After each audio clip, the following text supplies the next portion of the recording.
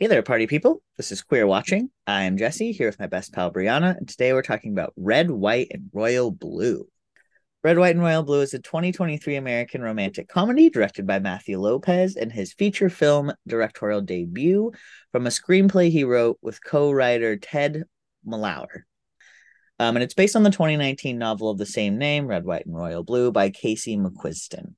And the film is about a love affair between the son of the President of the United States and a British prince, played by Taylor Zachar Perez and Nicholas Jalitzine, respectively. This is your spoiler alert for Red, White, and Royal Blue.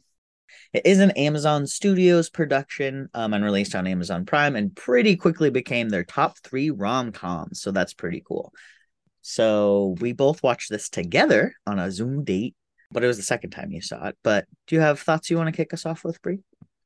I'm wondering if the strike and the lack of quality content played a role in this becoming a top 3 movie for Amazon Prime.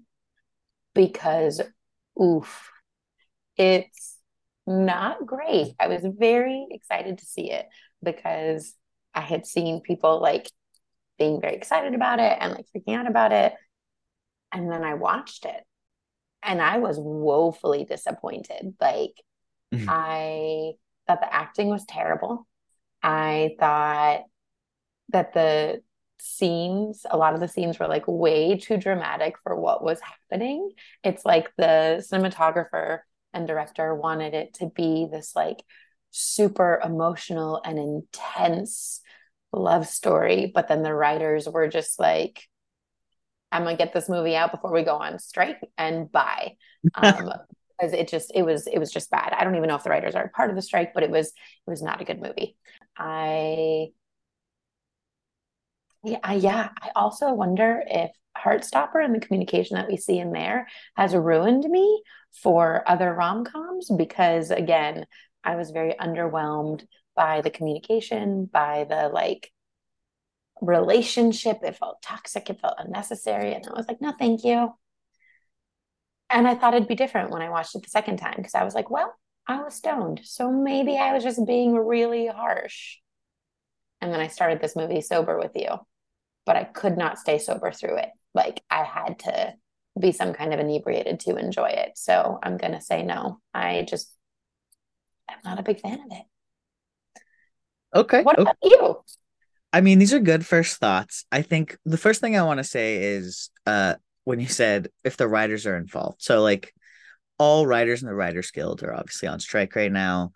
They would have probably been done writing this a while ago before the strike, but I think your point as far as a lack of content right now is super valid. I think probably there was a lot of fans of the book who immediately flocked to it. I was reading an article that said they had tons of new Amazon video signups because of this movie. So there is a fan base for this movie.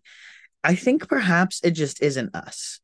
Cuz I didn't find this as bad as you did. Is it like cheesy Hallmark movie to the max? Absolutely.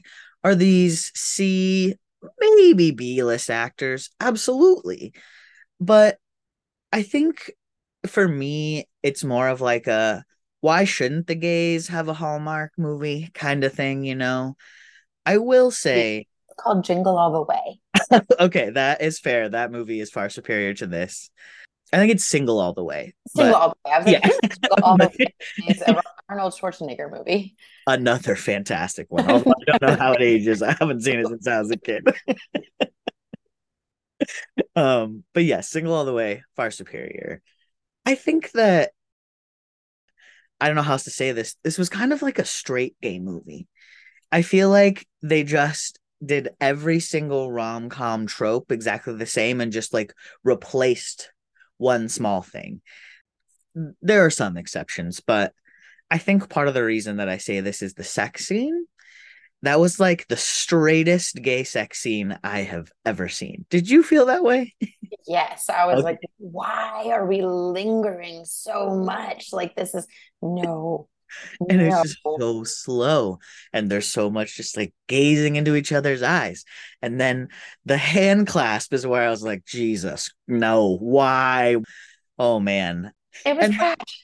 and I will say, I am not a gay man in love. Maybe gay men in love have some of this sex. I'm not sure that that felt very real to me, though. Let me ask Kevin. Sure. Ask Kevin. I do want to talk about my favorite person in this movie. I assume we have the same favorite person, but please go on. Sarah The character of Zara. Shahi. Yeah, Sarah Shahi from The L Word, Yeah. from so many other USA shows that I've watched. She's just aged flawlessly. She's gorgeous. And I think she is the saving grace of this film because her one-liners, and she's very convincing in her acting. So I thought she was the star performer and blew Uma Thurman out of the water, which I will let you talk about her because I know you have some opinions. Oh, I have some opinions on that motherfucking accent. I'm gonna get there. First, I agree with you.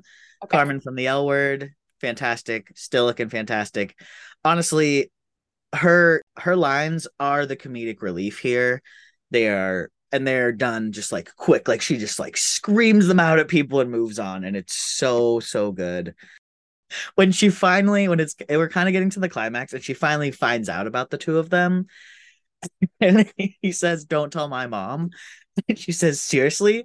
We're in a hotel crawling with reporters in a city filled with cameras on the precipice of the biggest event of the campaign, and Ray so close and could be arrested for assault, and you're asking me not to tell your mommy on you?" It's so good. And then he says, "I haven't told her." And she's like, "Oh, I'm so sorry to interrupt your process of becoming." It's so good. It's just, oh, the quick wit of that writing is so He's good. so great. And It's when she so, was like, I'm going to Brexit your head from your body, I was yes, like, that was he's just perfect. yes. And then after all of it, she's always like, "Your Highness." That's the formality. It's so good. Yeah, I agree. She was by far the highlight. I think if she hadn't been in this movie would have been like extra dull. Because as comedic and hilarious as Uma Thurman's Southern drawl insists on being, it cannot carry the whole movie.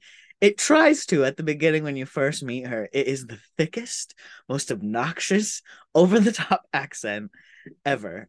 But I did read an interesting article that asked the question, is there truly such thing as a bad accent? So I figured I would ask you, do you think there's such thing as a bad accent? Or do we think that it just brushes into a comedic accent? In acting, yeah, yes. I feel like it's just a yes because I feel like it depends. Like if something is comedic, it depends on the person hearing it. Yeah. So like a comedian might be like, yes, no, I was being funny.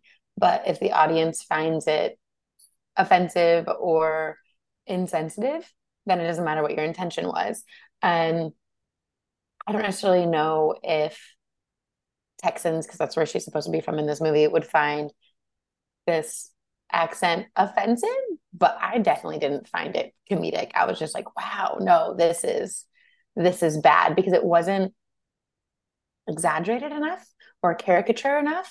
It just, but I guess that's because then I would be expecting her as a person to also be an exaggerated caricature of that accent, but she was not. She just, I think they were like, oh, and can you make it Texas? And she was like, I'll give it my best, And she was like, "Yeah, times 4,000." basically. Yeah, I would agree. Her character isn't a caricature, like you said, but that accent absolutely is. And I agree with you. I think there are obviously offensive accents, but if we're talking about like United States accents, I'm not sure that any of them are really offensive. But I guess I'm not from the South. Supposedly we don't have much of an accent or something here in the Pacific Northwest, so I don't know if I Yes, can it is comment. the least accented part of the United States, the Pacific Northwest. Yeah, which honestly, it's hard to know if that's true because I feel like wherever you live is where you're used to hearing people talk, so it feels like the least accented. So when someone tells you that, you're like, "Yeah, duh." But I mean, I think hear you. about the number of times that people like have heard you talk and go, "Oh, are you from Washington or are you from Idaho?" It's never No, happened. it's exactly. It's like, "Oh, are you from California?" Because Californians have a an accent, and then you get to the Midwest, but it's like Oregon, Washington, Idaho, and maybe Montana, but Montana as you get closer. I'm digressing. But yes, no one has ever told me, you're from Washington State, aren't you? Yeah. Back to Uma Thurman though, since we're on the accent train. Yes. I didn't think she was particularly great acting wise.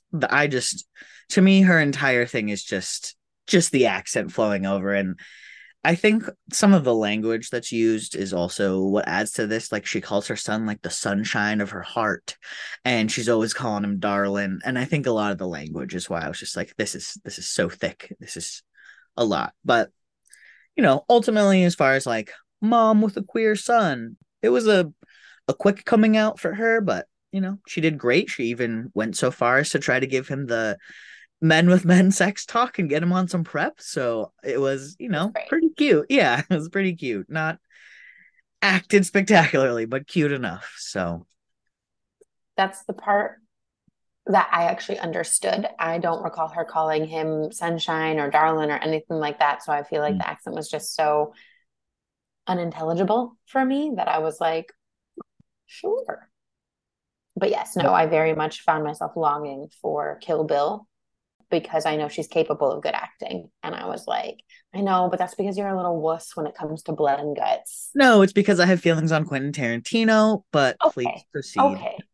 Yes. Well, he's a white guy in films, so he's going to be problematic. But Kill Bill is amazing. And that is the level of rage I have today. So I feel like it's on par with where I'm at. Yeah. Yeah, I think this movie is like a pretty good at home, don't need to be too invested watch. Like if you're looking for a rom-com to throw on that you don't need to get too invested in, I think this is a good one. Always here for queer representation, and like, you deserve a bad Hallmark movie as well. I think the comedy is what really keeps you going because it's like we talked about, there's the Zara character, but there's also some like, especially towards the beginning when they kind of hate each other but are sort of falling in love. There is some of their banter that's pretty funny. They both start like making up lies about each other during the interviews about like talents they have and trying to get each other to do it. That part was kind of funny. Like, oh, he's a great freestyle rap artist. You should really like let's get him going. Like some of that was pretty funny. The actors are pretty good looking, they can turn that charm on when they smile or whatever. So it has some pieces of being a tolerable movie. I don't know. I don't want this to be like our Mutt episode that's just like shit on this. Tell me how to feel about a movie. I'm not trying to tell you how to feel. I just feel like this one is at least a little like lighter and easier to digest, even if it's like not profound. I agree. I didn't the second time around, I found myself not like I found myself questioning whether or not I actually was right about the movie and it being awful until it got to them. I think like the first sex scene, and that's when then it just goes this whole other drama way that like I could not. But up for like the first half, I agree. They had some really good comedic lines, and then of course watching anything with you makes me laugh even more. But yeah, I if we're gonna do Jesse was bothered corner, I was bothered by the main character, or one of them, Alex's view about politics. When he was going on about what politics mean to him and how he can have this profound change in someone's life and he can do all of these things, it felt very idealistic to me. And him and his mom even have a battle about like in politics, where do you be idealistic and realistic? And that was kind of interesting. And I think they like touched on an interesting discussion, but didn't actually have that interesting discussion. And so that's where I was bothered with this whole like politics will really change people's lives. There's just something very out of touch about these characters to me, I think. And even when they tried to have that moment where like he was talking to the prince about being a Latino and the prince was like, I'm learning. It's like, you're not really. I think you want to say that and that's the idea, but you haven't shown us in any way that that's true. So I think because we took some of these like very important, very big issues so lightly in this movie, that's where I became bothered. Yeah, I also, for me, found like what Prince Henry was saying was basically like, I've spent my life, my entire life in the public eye. I'm not going to trade the crown for politics. Like I don't want to be trapped again. Was again, I was like, great point. I think that that's perfectly acceptable to acknowledge what your capacities are and to stick to them. And then in like the next fucking scene, he was like, psych, I love you so much. And I was like, okay, so we're not going to stick to our morals. I also thought the plot line of Texas was very interesting because I felt like that was an opportunity to explore some of the like real things that this couple might actually be facing if they were to go the route of trying to win Texas. But then it was like, nope, he's doing everything perfectly. There's no xenophobia, there's no racism, there's no nothing that he's experiencing. Everyone from Texas is just signing on board and it's going to turn blue. And There is I one scene, really quick. I rewatched that part you're talking about. There's one scene where they're outside a building and a couple give them the finger as they walk by. So they do try to have in that montage like one or two little drops of like, oh, these people were mean to us. But it's really, really quick. but it's not the KKK showing up. It's not Oh, right. Proud Yes. Boys. It's Yep. not any of that, Absolutely. which would be the reality. Yes. Um, and again, I think we're asking this basic rom-com to do too much, but I also got the vibe that it was like, this is going to be terrible because I know Meghan Markle, but what's the prince's name? Harry. Ah, okay. So yeah, it gave me Prince Harry and Meghan Markle, but gay and a little bit more complicated because again, we have the spare heir Right. who I think is that's the uh common comparison just for the role in the crown right now. yeah, but Yeah, I and think also the public persona, right? I think as a child, everyone did kind of look at Harry as like the whatever the terminology they used is England's gem or whatever the hell it was. I don't know. You know, everyone was obsessed with him. everyone's obsessed with the idea of what they want him to be. Yeah. And then the fear of like, will they actually accept me for who I am? Can I handle being rejected by absolutely every single person in my life? Is this worth it? I have to keep myself safe. And I'm keeping myself safe by keeping myself to myself. And now you're asking me to risk that. And that's a huge ask. Yeah, I think that there were larger themes here that could have been done better justice had it not been done in this model. Yeah, and that makes me in some ways want to read the book because I feel like the book has a lot more space and time to really hopefully like deal with some of this because it is an interesting choice to use such real public and political figures to do this, but not really pull them apart anymore, right? Like we didn't really pull Very apart one dimensional. politics in America in any way, or even the any of that, or in England. Like nothing was really examined. Everyone just sort of played their role and crashed into each other. I don't know if the book's different, but it did feel very surface level in that way. And that's why I think like the first thing I would say to people is it's a rom-com. So like don't expect anything but that, that rom-com plot line because that is what's fueling this. Feel a little like I felt shit. I just had this thought, so I don't actually have the evidence to back it up. But the Christmas movie that Hulu did with Kristen Stewart, where we were super excited about it, and then it was awful. And then it was horrible. What's Yeah. that one called? Happiest season, I think. Something like that. Yeah, yeah, yeah. Yeah. Happiest Season.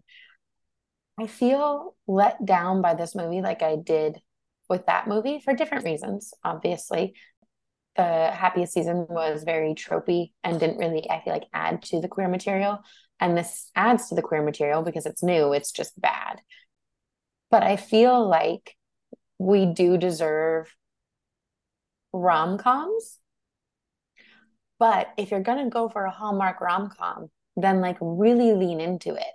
I feel like this teetered the line of cheesiness Yeah. and didn't like fully embrace that. Like it tried to be a respectable rom-com.